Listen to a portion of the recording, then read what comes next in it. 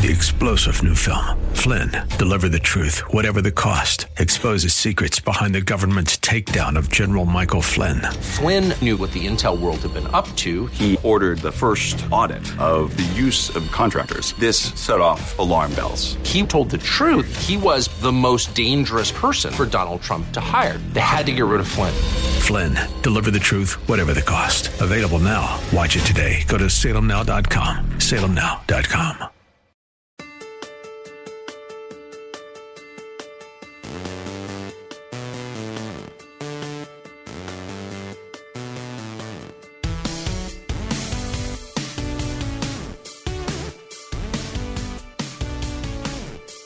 Hey friends, welcome back to The Common Good here on AM 1160 Hope for Your Life. My name is Brian Fromm. So glad to have you with us today as we close out Tuesday's show.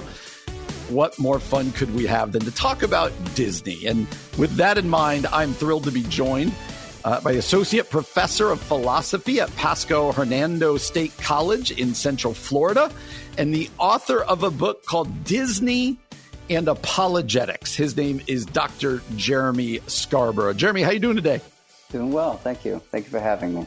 Yeah, absolutely. I was telling you off air, a little jealous of where you live versus where we are right now, but we won't get into that. We'll let it go.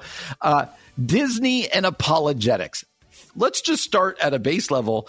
Where did this come from? Where's your love for Disney come from? And then we'll dive into the book. Okay. I'll have to give you the short because there's a lot to this. The project actually began in 2019, and it has evolved and changed since then. You ask of my love for Disney. I actually grew up in what is called the Disney Renaissance, when it kind of coming out of the 80s into the 90s, it stepped up its game, and it's almost like every year you were looking for the next thing. Musical was a big deal. A lot of that Broadway style was really appealing during that time. And so that's essentially where my love, both for a sort of storytelling, for the connection with musicals and Disney animation really comes from. You know, I think probably third grade when The Little Mermaid came out. So, you know, you had that, Beauty and the Beast, Aladdin, Lion King back to back. That's where the love comes from. Long-term appreciation for it. And then just moving forward, I've been for decades now interested in both apologetics and the arts, especially music. And I've just been pondering what's the connection and sensing that they're there, but not really knowing how to draw that out. And then when I started teaching philosophy, I began to notice that pop culture, it resonates with students. You know, they come into a class like philosophy, they think these ideas are just removed from them and not accessible. And through things like pointing to the arts and music and film, I've just found more and more I'm able to say, look, you already do this. In fact, you consume philosophy. You may not realize that you're doing it. So kind of all those things coalesce. And I began to notice in my ethics classes, for example, that Disney stories often serve well as examples for trying to unpack virtue ethics and this tension between a sort of self-serving and when I say virtue ethics, I'm really thinking in the Christian tradition, not just bettering myself, but actually loving others, subverting self and thinking of others. And I began to see that there's this motif across Disney films that keeps speaking to that. And so I stepped into the book with that. And then the more I began to unpack that, the more I realized, wait a minute, there's also even Disneyland and Disney World are centered around castles. There's this kingdom oriented theme throughout Disney films. And the virtue theme is describing the sort of characters that are meant to inhabit this sort of kingdom ever after. Oh, it's so good. So you and I kind of probably grew up at generally the same time. I sound like just a little bit older than you. I was just having a conversation with my kids the other day, and I went Little Mermaid and Aladdin for my two favorite Disney movies. Like we were having that conversation. But so maybe give us an example from the book. This sounds fascinating because you're right. As now my mind is going, oh yeah, there's that movie. Oh yeah, there's that. Maybe what's one of your favorite ones of an example of a Disney movie or a show or a play or whatever, and how it connects to our faith? Yeah. So it's the last part of the book takes stories, individual stories at a time, and this involves other authors, and that might actually serve a better example here.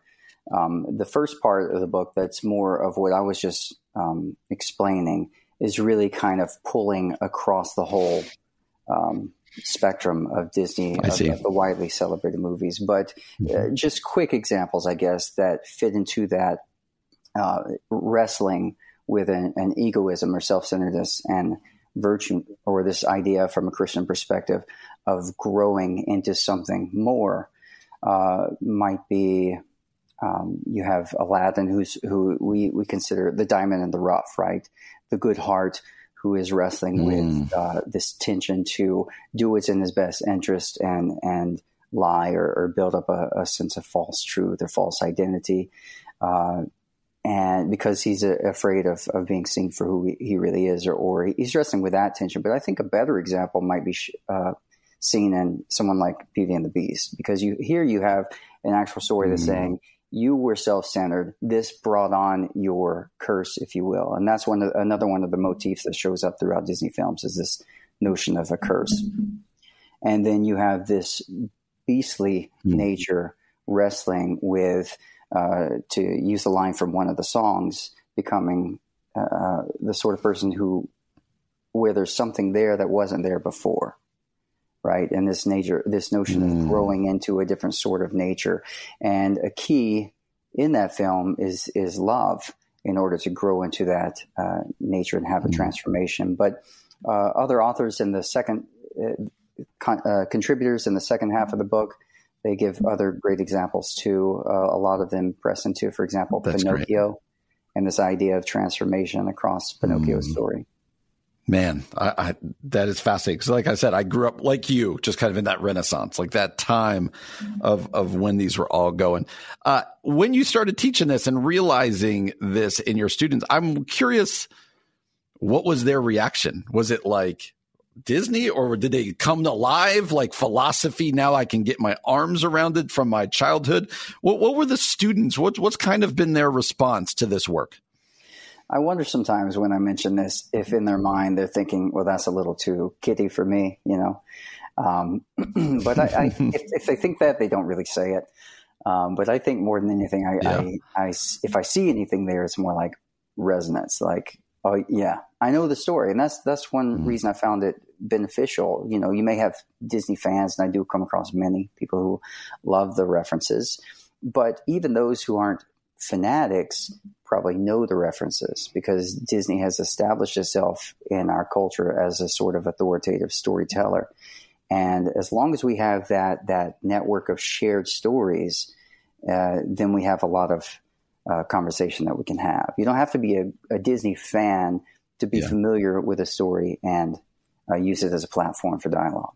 Yeah, Jeremy, I love what you're doing, taking what a lot of people know and connecting it to our faith and to this great work. We're excited about it. Where can people connect with you, whether it be Twitter or social media? And also, where can people find the book?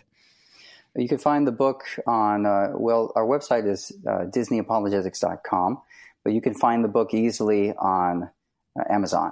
I've seen it on many bookseller platforms, but Amazon is a really convenient way these days.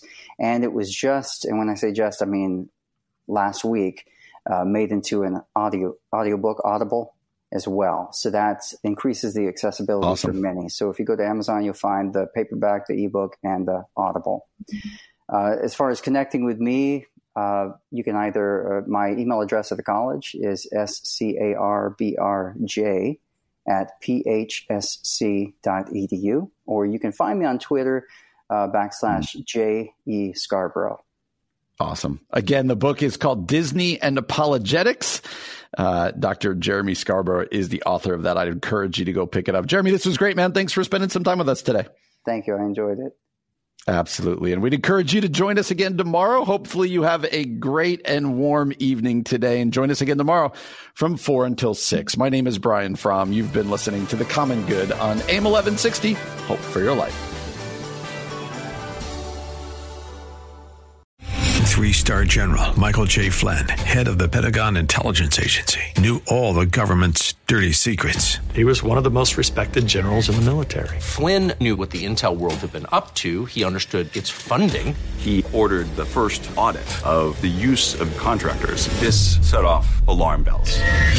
The explosive new documentary, Flynn, Deliver the Truth, Whatever the Cost, uncovers the facts behind this scandal. Flynn told the truth. He was the most dangerous person for Donald Trump to hire. I find out the worst enemy that I'm going to face in my life is right here in America. They took my assessment and they wanted me to change it. And I was like, I'm not changing it. They had to get rid of Flynn. With in-depth interviews, archival footage, and never-before-seen personal records of the man behind the headlines. I just felt like I was drowning. Flynn, Deliver the Truth, Whatever the Cost. Available now. Watch it today. Go to salemnow.com. salemnow.com.